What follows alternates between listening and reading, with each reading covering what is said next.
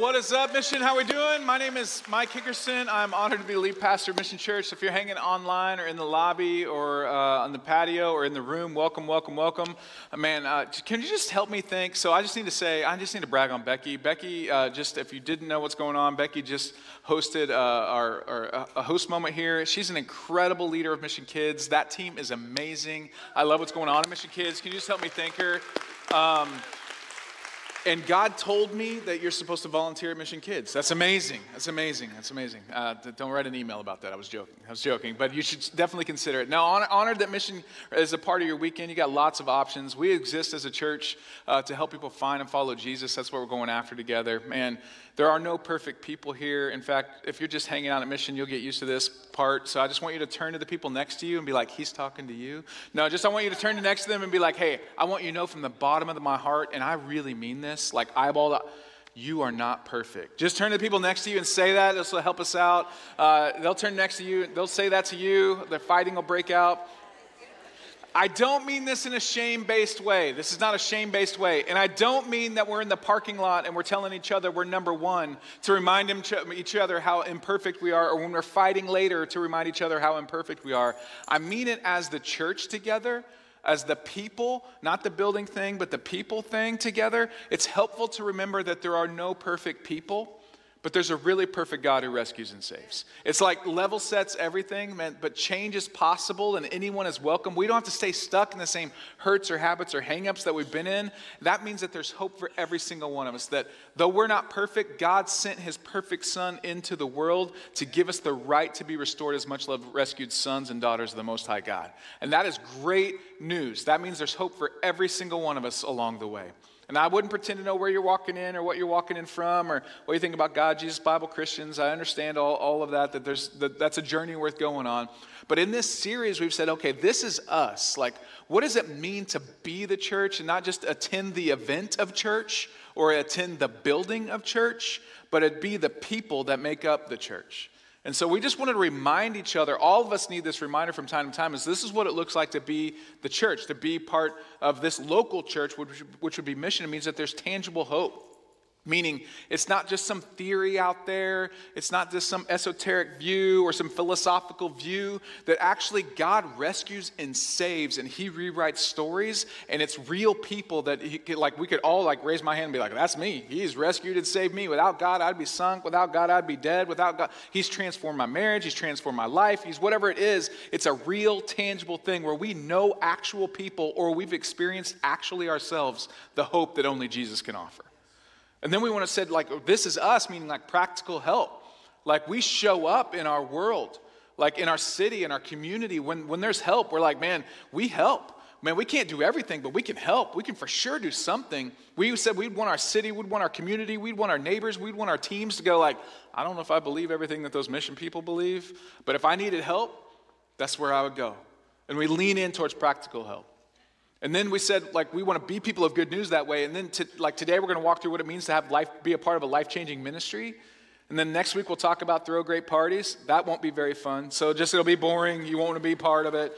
I'm just kidding. It'll be incredible. Because the people of Jesus, Christians, should have the most to celebrate in our world. We should be the most joyful, the most hope bringers, the most hope dealers. Because we're people of good news. And some of us as Christ followers need to tell our face that.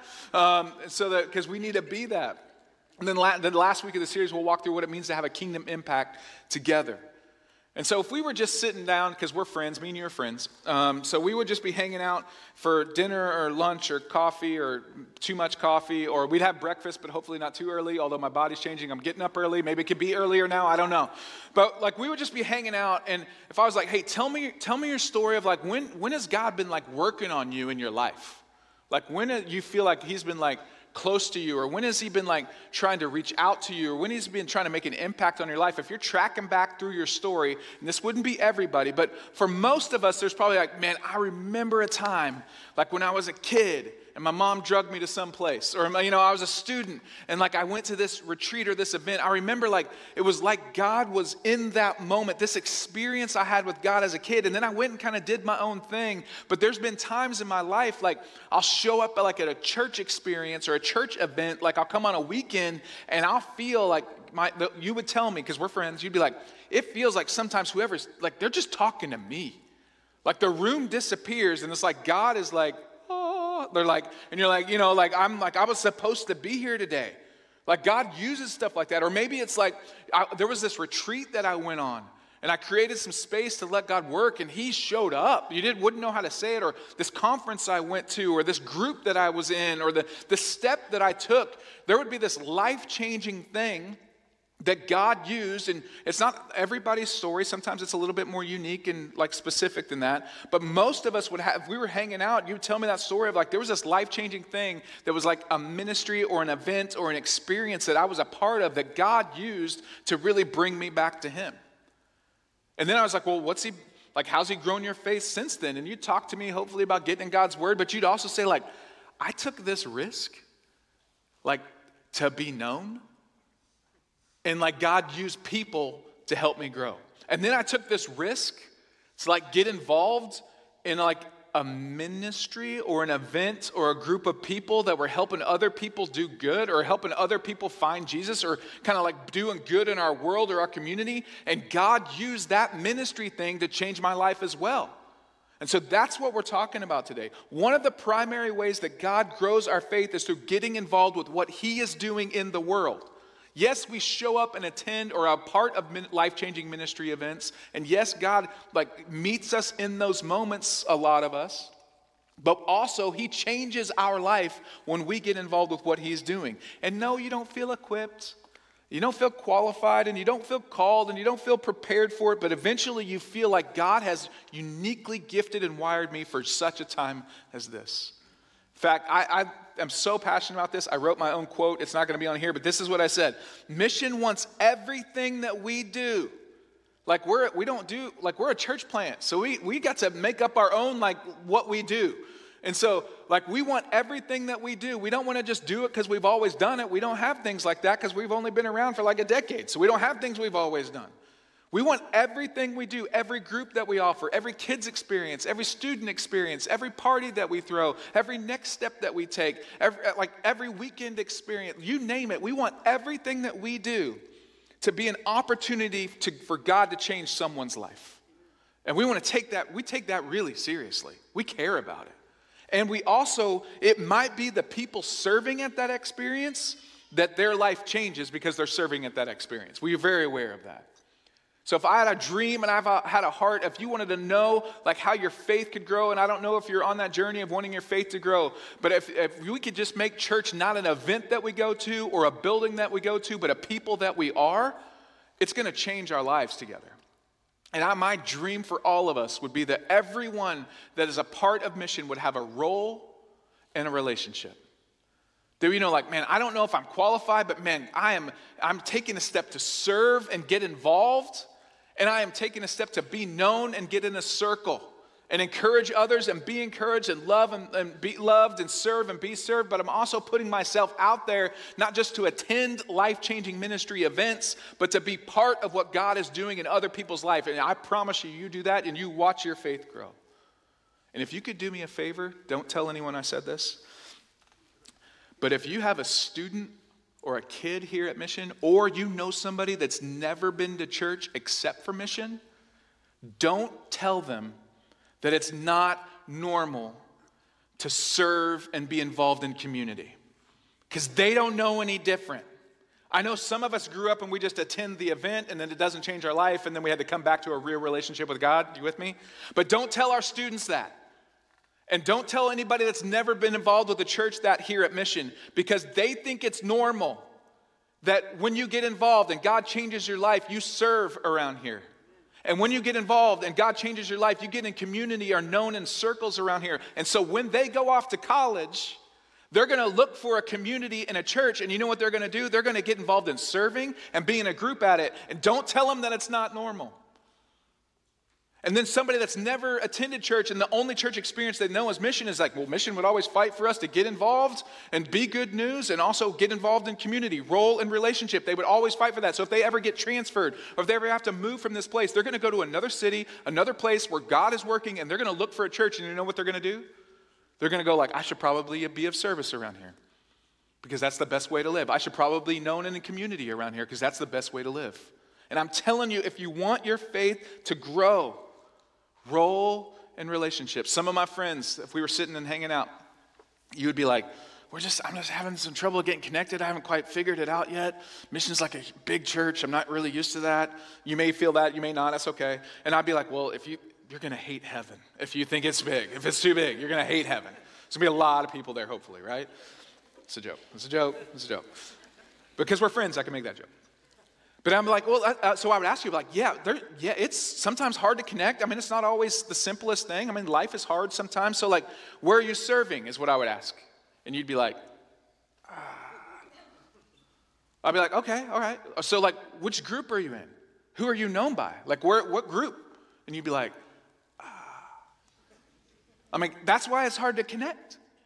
Because we want everyone at Mission to have a role in relationships. We want to be the church and not only attend life-changing ministry, we want to be part of life-changing ministry as well. Like God is helping use us. So I want to walk through a pretty famous story. I want to pull out that Jesus interacts with the crowd of people and then challenges his people closest to him to kind of be part of life-changing ministry. And I want to pull out a couple real practical things and then tell a story and have a challenge. That's what we're doing for the rest of the time.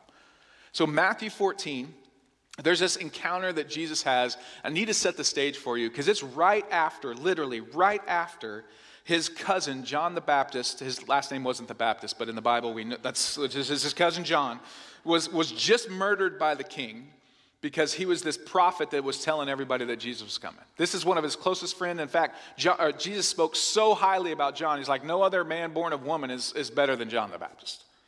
Like this is his boy. Like they're lifelong friends, and he's just been killed.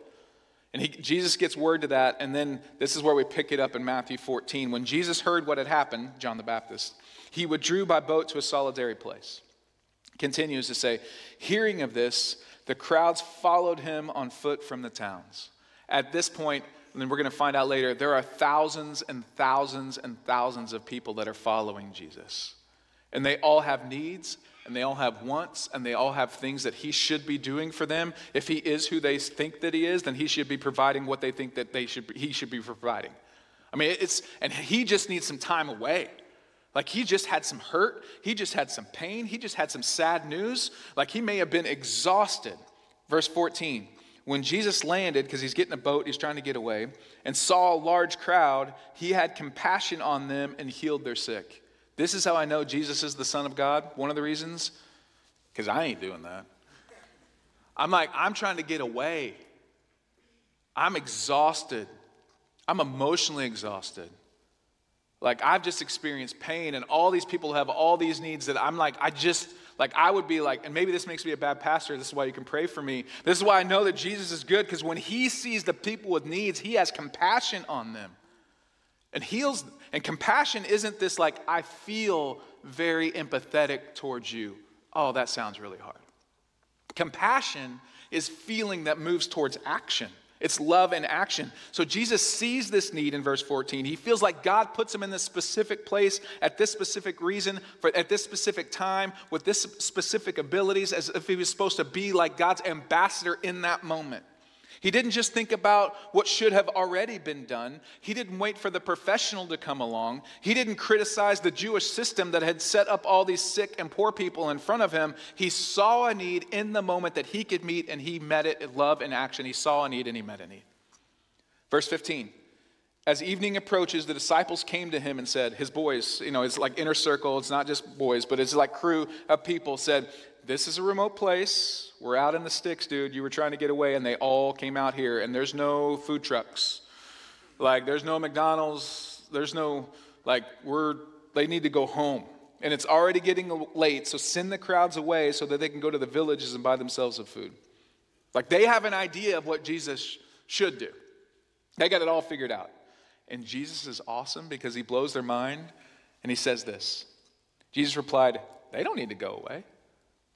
You give them something to eat.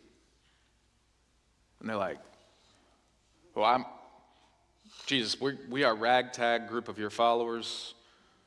We're poor. We have no place to stay. We have no money. We have no food. We were kind of hoping you'd provide the food.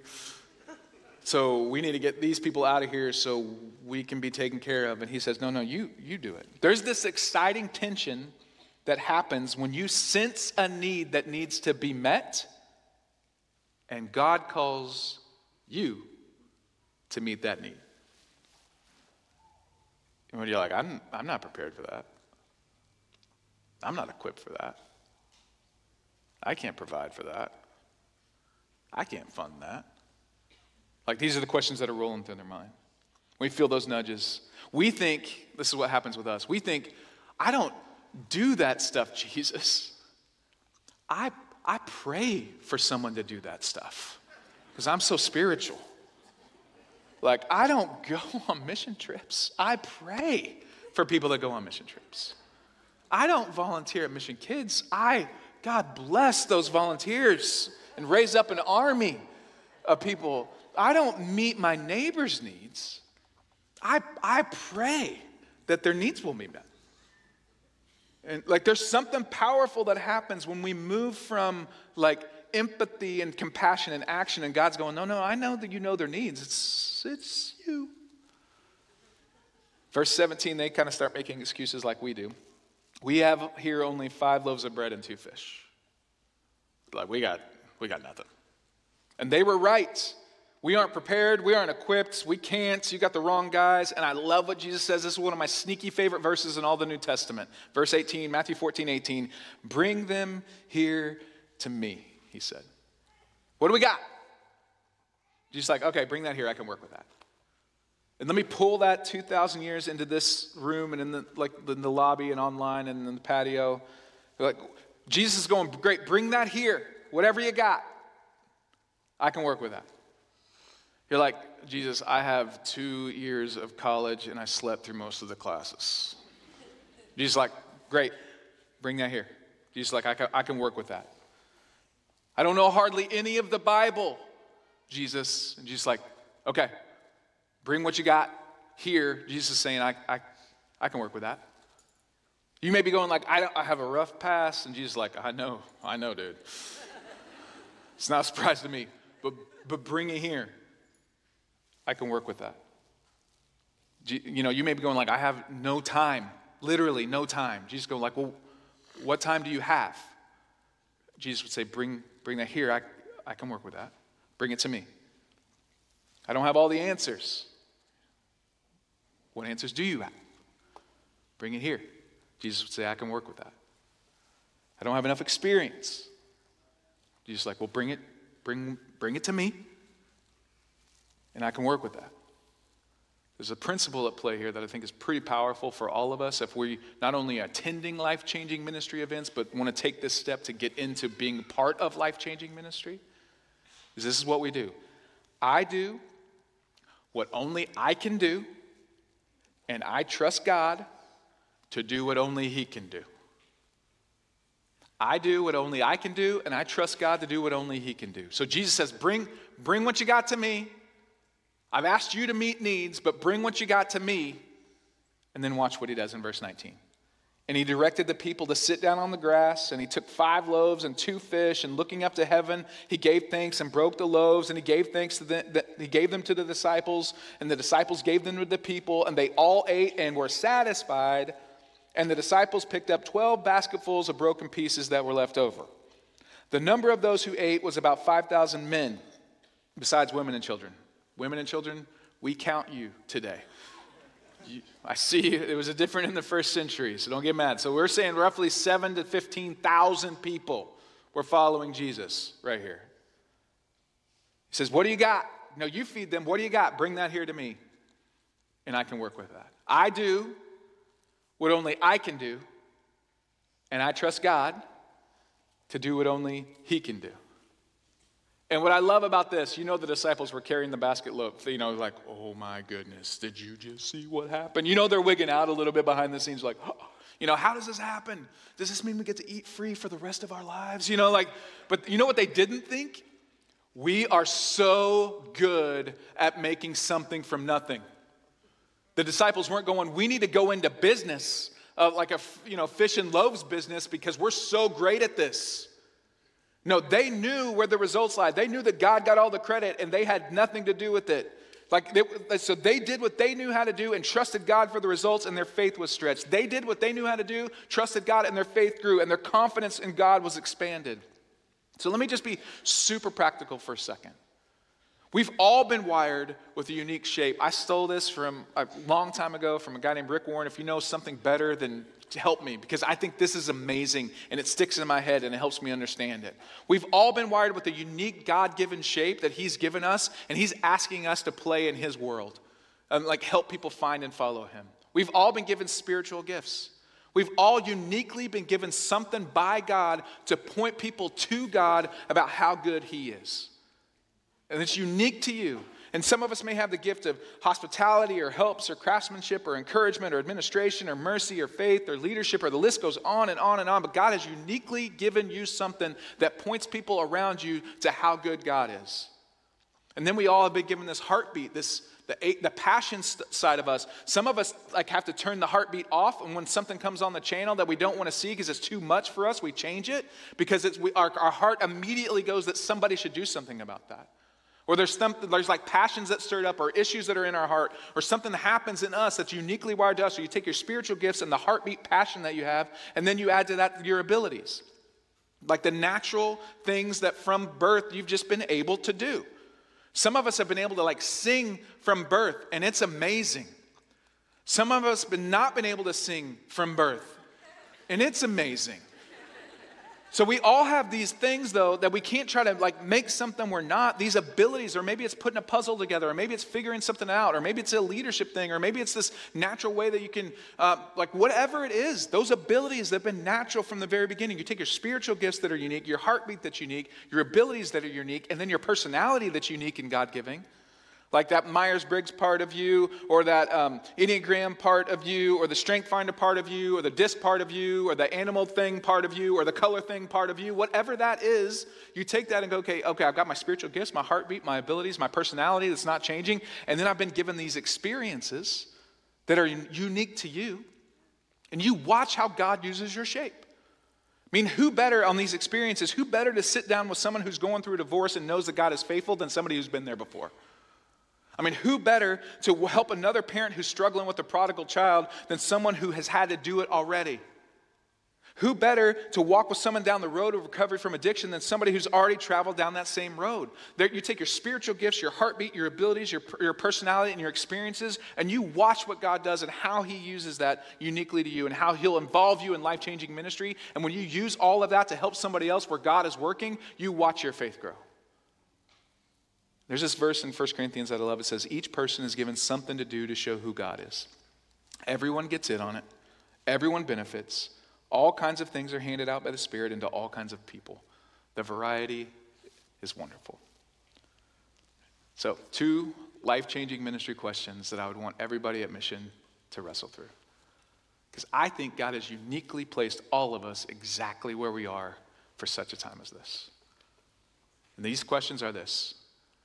Who are my people, and where is my place? Because I feel like that's a holy answer to those questions. There's something holy about that, Eugene Peterson would say, like where he has uniquely placed you for such a time as this, that these are your people, and this is your place. And you watch how God uses you and grows your faith along that journey. Gina Sosa is a friend around here at Mission. She's awesome. I love her and her family, and her story's great. But she walked into Mission students as a complete skeptic and outsider and was like, I don't know about all this. And then God has done a work on her and won her over and rescued her. But also she's started to pay that back. She's in her 20s and been a leader at Mission students for 4 years, and I'm just so proud of the way that God uses her life. So I thought it'd be helpful for you to maybe hear some of her story in this. Check it out. Hi, my name is Gina Sosa, and this is my story. So I was born and raised in Oxnard, California. My mom and my dad are not together. They have been divorced for quite a while. I want to say since I was about 8 or 9. But I grew up with my dad being an alcoholic. He was very verbally abusive. I felt unsafe. I felt that I wasn't wanted and that he chose something far more worse than to be in my life as a father figure. My mom, she kind of had to be there for us as a second parent, being both a mom and a dad figure in my life. So when I was about 15, my mom started looking into churches. She wanted to start going to church more. I was very skeptical about it. I didn't want to go because that wasn't for me. I always thought that why would I be somewhere where I didn't feel welcomed? She told us that we were going to be joining in on their youth groups that they had there. But me and my sister, we just felt uncomfortable. I felt uncomfortable because I didn't know anyone. And we got there and I kind of just sat there, didn't want to interact with anyone. They mentioned about a summer camp in Arizona. My mom kind of was like, oh, you're going to go? We already signed you up. So I was like, well, now I can't say no. So we went, didn't know anyone at all. I felt still that I had no purpose in being there, really. I just felt, okay, I'm here to satisfy my mom. I'm just here to satisfy everyone else but myself. One day, during our lunch, I want to say, me and my sister just kind of were over it all. We wanted to go home. We were crying. We just didn't want to be there at all. So Taylor came over. He brought Hayden Hickerson and Maisie Oakes over to us, introduced both of them to us, and they were just very welcoming people. They had brought us over to hang with them, play these card games with them and their friends and their people that they've known, and that just made me feel very welcomed. Very okay, I can let down this guard. I don't have to be, oh, these people don't know me, they don't like me, they don't see what I see. And so that just really made me feel really good. And when I continued to go, Taylor was just always talking about how good of a leader I would be, how well I communicated with the students around me, just several things. I told them I didn't see that in myself. I just told them that wasn't me, that wasn't something I would just see myself doing at all. He just reassured me that it was, that he knew that was going to be something he can see me doing for a long run. And now I've been leading in students for going on 4 years, and it has been just incredible. I get to see students who were in my shoes, who didn't feel comfortable coming to church, who said that they weren't going to be seen, that they had no purpose in coming. So sitting down and talking to some of those students, and actually telling them well, I've been in your shoes. I've dealt with that. I didn't want to be around anyone a part of church. And it just made them feel oh, okay, well, look at her. She's a leader. She helps out around the church, but she's also been through everything that I've been through. And to know that I can relate to some of the students in ways, it makes me really happy. To know that they're comfortable, it really, that just touches me a lot. My name's Gina Sosa, and this is us.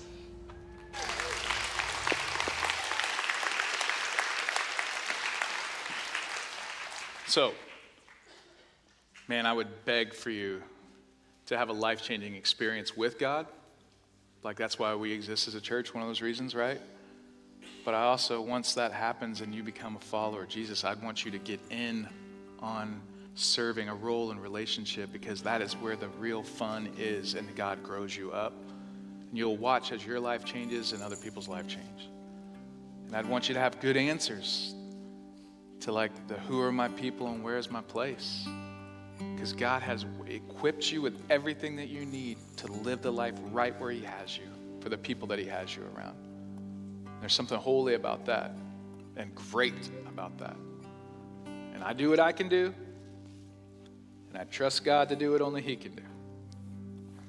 Why don't you pray with me? God, you are good and you're great and you rescue and save. And you didn't just clean us up and move on. like you rescue and save and clean us up and then set us on mission with our lives, with hope and purpose and joy and peace. So we don't want to miss out on that. And so God, we have all kinds of objections of why we can't. But would you just convince us and move towards us that you have called us for such a time as this to get in the game? God, we love you. It's in Jesus' name we pray. Amen.